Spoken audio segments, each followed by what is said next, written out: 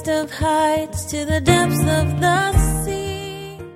And so in order to make whatever wrong, to make it right, they would proclaim a fast, and God would reveal who the problem was or what the problem was. And so she does this under this pretext of a fast. She brings in Naboth and she exalts him, and then has two men come in. And I love just how biblical she is. She even uses the Jewish law to accomplish her filthy deed.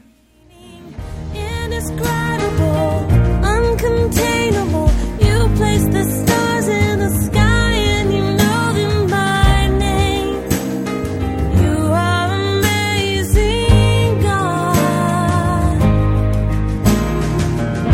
All powerful, untamable, awestruck with... Welcome, everyone, and thank you for joining us. You're listening to Truth in Christ Radio, a Bible teaching radio ministry of Calvary Chapel of Rochester with senior pastor and teacher Rob Kellogg. Today we learned that Jezebel proclaimed a fast. The idea was that some evil or calamity came upon Israel, and a scapegoat had to be found for the evil. Jezebel intended that Naboth be revealed as the scapegoat.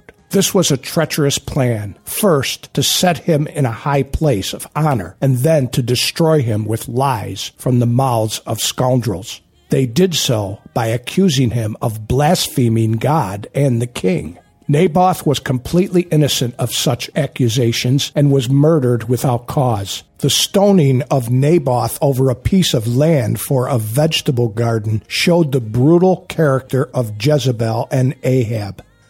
Now let's join Pastor Rob's teaching, already in progress. It's through these things God He allowed His word to be written such that it would be for our nurture and our admonition. It's supposed to be our schoolmaster, our tutor, and every one of these attitudes that we see, they're written here because this is human nature. This is man at his best in his fallen nature. And yet God says, well, that's all fine and good. Actually, it's not fine and good. You need to be born again. And see, that's the whole process and the whole doctrine of redemption. That's what the Bible's all about. It's a book of redemption from beginning to end. From the law being lost in the garden to the salvation at the very end. It's a book of redemption. And so it's wonderful to see ourselves in these characters. And if you resemble any of these traits, any of these things, or maybe you have in a certain time of your life, maybe your thing was whatever, bikes, motorcycles, cars, whatever it can be, and those things can be an idol to you. And maybe in a former life, meaning several decades ago, maybe you were one of those people. We have to be careful that covetousness will turn to, because that's what it is, it's idolatry. But notice in verse 3, Naboth said to Ahab, Lord forbid that I should give you the inheritance of my father. See, the property, Naboth's property, doesn't only belong to him, but it belongs to his family, his tribe that he belongs to as an inheritance. Turn with me, if you would, to Leviticus chapter 25. Or if you want to, just write this reference off on the side of your Bible, and I'll read it to you. But we're going to be looking at Leviticus chapter 25. It's a fairly lengthy passage, not too bad. We're going to look at beginning at verse 23. But in Leviticus chapter 25, beginning in verse 23, it says this. And this is the crux of the whole matter. This is why Naboth can't give the land, because evidently Ahab wanted the land for his own and not to give it back to him. And we'll see why that is. Notice, the land shall not be sold permanently, the Lord says, for the land is mine. And you are strangers and sojourners with me. And in all the land of your possession you shall grant redemption of the land. If one of your brethren becomes poor and has sold some of his possession, and if his redeeming relative comes to redeem it, then he may redeem what his brother sold. Or if the man has no one to redeem it, but he himself becomes able to redeem it, then let him count the years since its sale and restore the remainder to the man to whom he sold it, that he may return to his possession. But if he is not able to have it restored to himself, then what was sold shall remain in the hand of him who bought it until the year of Jubilee. That's 50 years.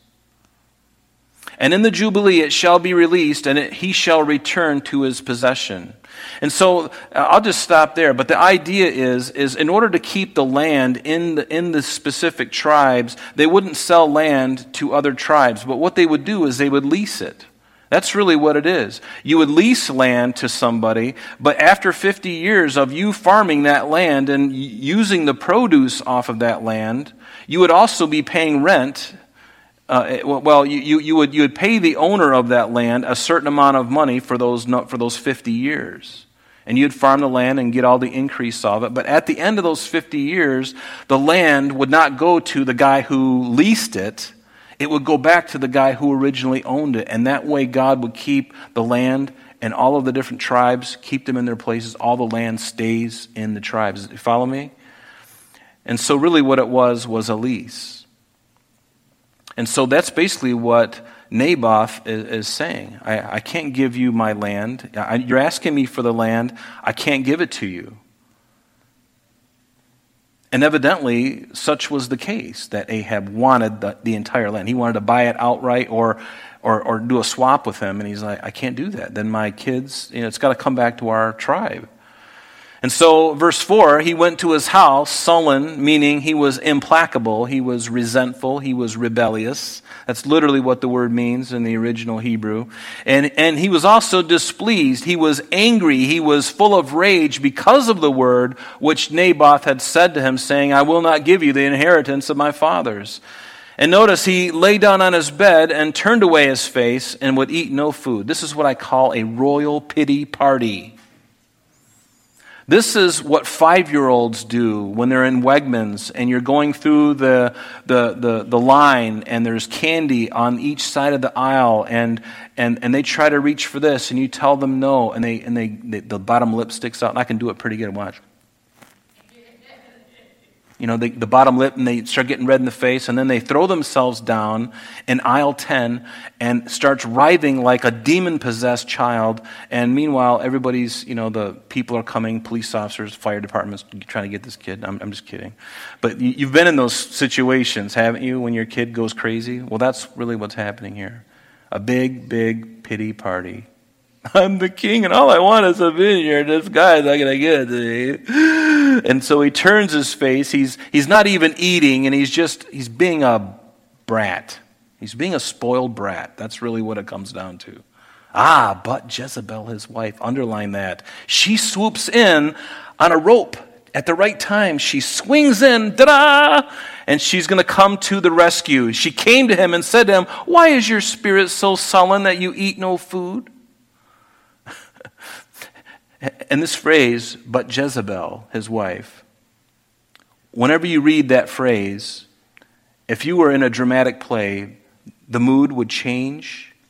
The keys of the song would change from major to minor. Instead of light, there would be only darkness when her name is mentioned.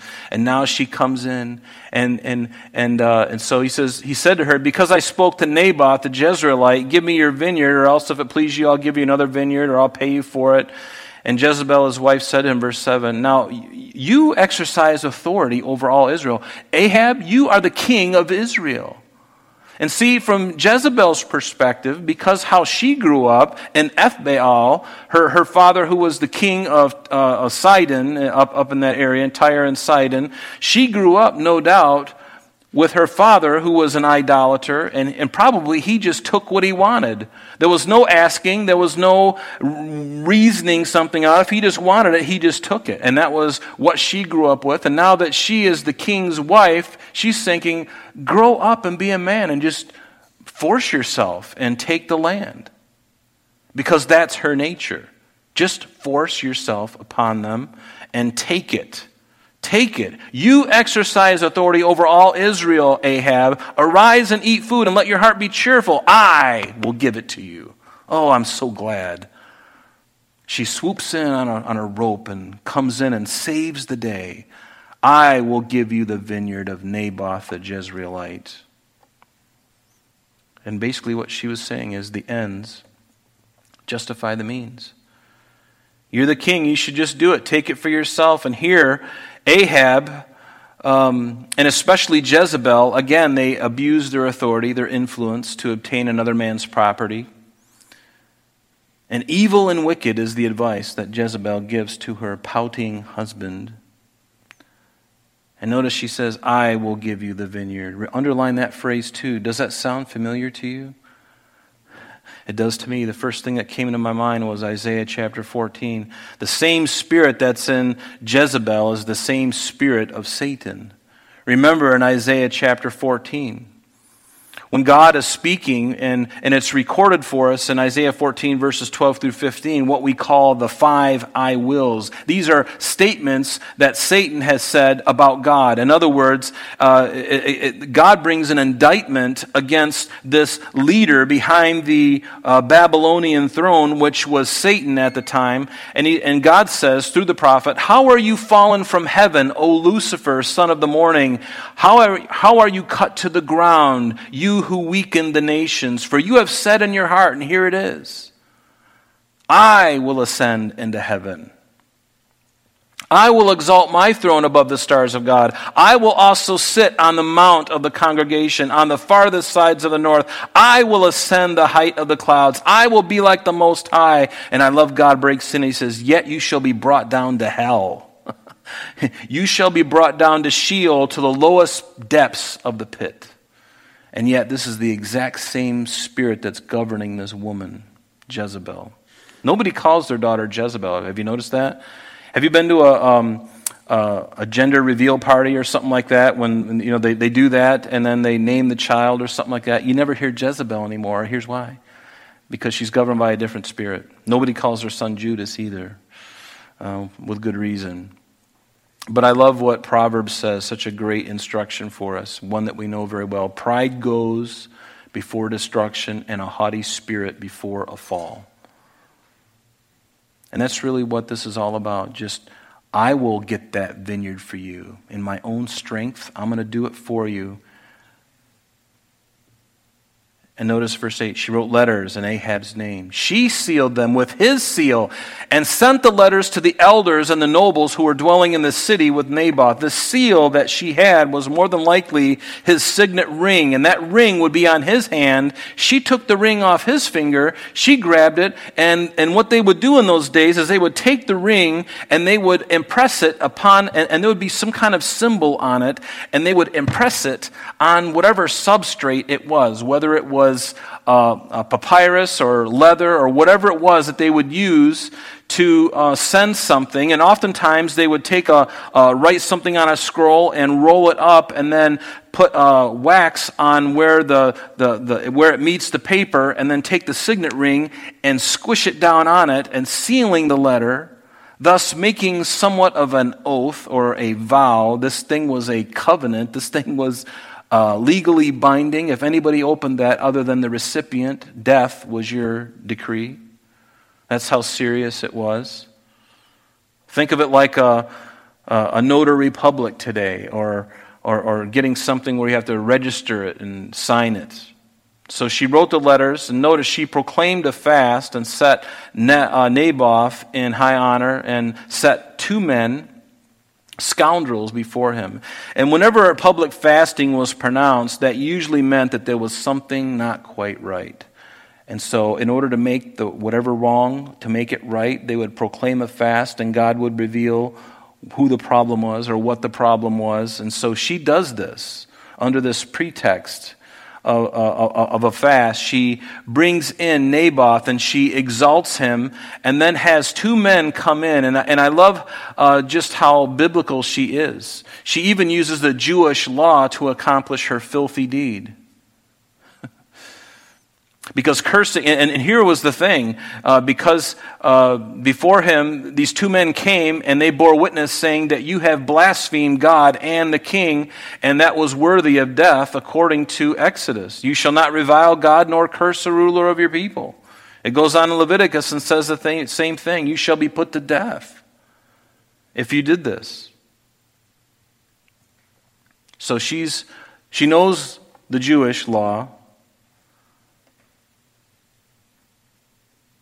And whoever is deserving of death shall be put to death on the testimony of 2 or 3 witnesses. That's why she sends 2 men and not just 1. She knows the law. So she sends 2 men to come and offer this false witness against this man who has done nothing. He's an innocent man. And so the men of the cities, the elders who were inhabitants of the city, they did exactly what Jezebel said to them. So they're just caving into her authority. And notice who is really in authority. Is it Ahab? Was he the one who initiated this? No, he was the one sulking against the wall, crying and kicking and screaming, and not able to be consoled with milk or cookies. It wasn't him who initiated this. It was her. It was her. He never stopped her or to correct her, but yet he was ultimately responsible because Ahab is accountable for letting this continue. And it's sort of like a vow in Numbers. You might want to just write this in the margin of your Bible, Numbers chapter 30. Verse 6 through 15, because really this is what's happening here. Numbers 30, verses 6 through 15. Here's really the essence of what's happening. In Numbers it says, if indeed she takes a husband while bound by her vows or by a rash utterance from her lips by which she bound herself, and her husband hears it and makes no response to her on the day that he hears it, then her vows shall stand, and her agreements by which she has bound herself shall stand. But if her husband overrules her on the day that he hears her, he shall make void her vow which she took and she uttered with her lips by which she bound herself, and the Lord will release her. And also any vow of a widow or a divorced woman by which she has bound herself shall stand against her. And if she vowed in her husband's house or bound herself by an agreement or an oath, and her husband heard it and made no response to her and did not overrule her, then all her vows shall stand, and every agreement by which she bound herself shall stand. But if her husband truly made them void on the day he heard them, then whatever proceeded from her lips concerning her vows or concerning the agreement binding her, it shall not stand. Her husband has made them void, and the Lord will release her.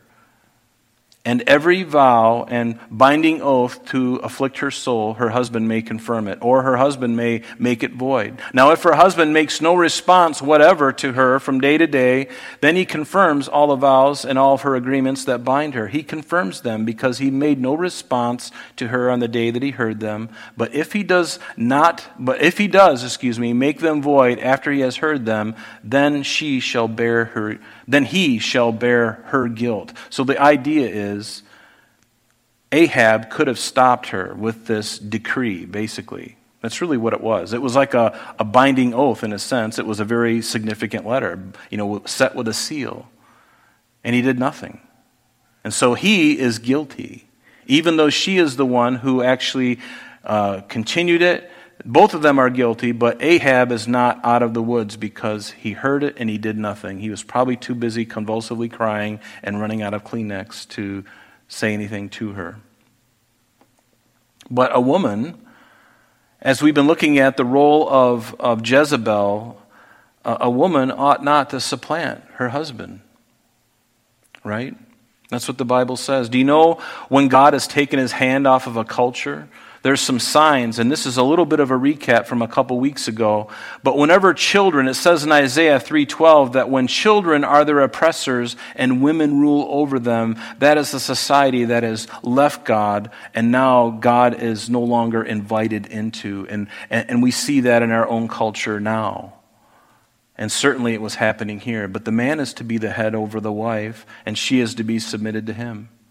And in Genesis chapter 3, verse 16, you remember that one of the pronouncing of judgments upon the woman, God judged the man, the serpent, Satan, and the man and the woman. And one of the things that he said to the woman, and I'm focusing on the woman because of Jezebel, but the man really messed up too. Adam did, okay? So we're all guilty in this.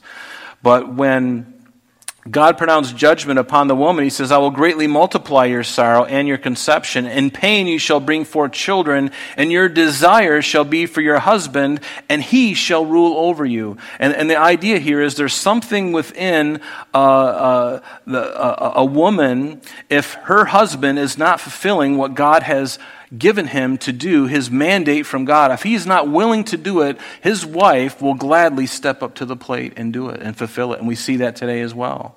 And so it really behooves us, guys, to live the way God wants us to live. And it behooves us to rise to the occasion and not abdicate our God-given role to our wives, but to let God fulfill what he wants to do in us, guys, and let God fulfill his role in them, because both of these roles that men and women have are so wonderful and they're so beautiful. And when they're working rightly, boy, the marriage is popping and things are it's in order and God blesses it. And when it's out of order, there is nothing but chaos and strife, and ultimately, hopefully not, but it happens all the time, even in the church, divorce.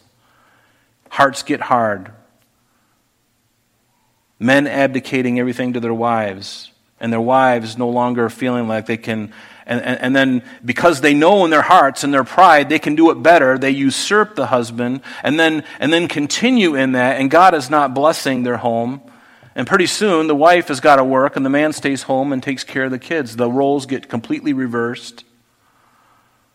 And we see that all the time. But the husband is to be the head of the wife as Christ is the head over the man and over the church.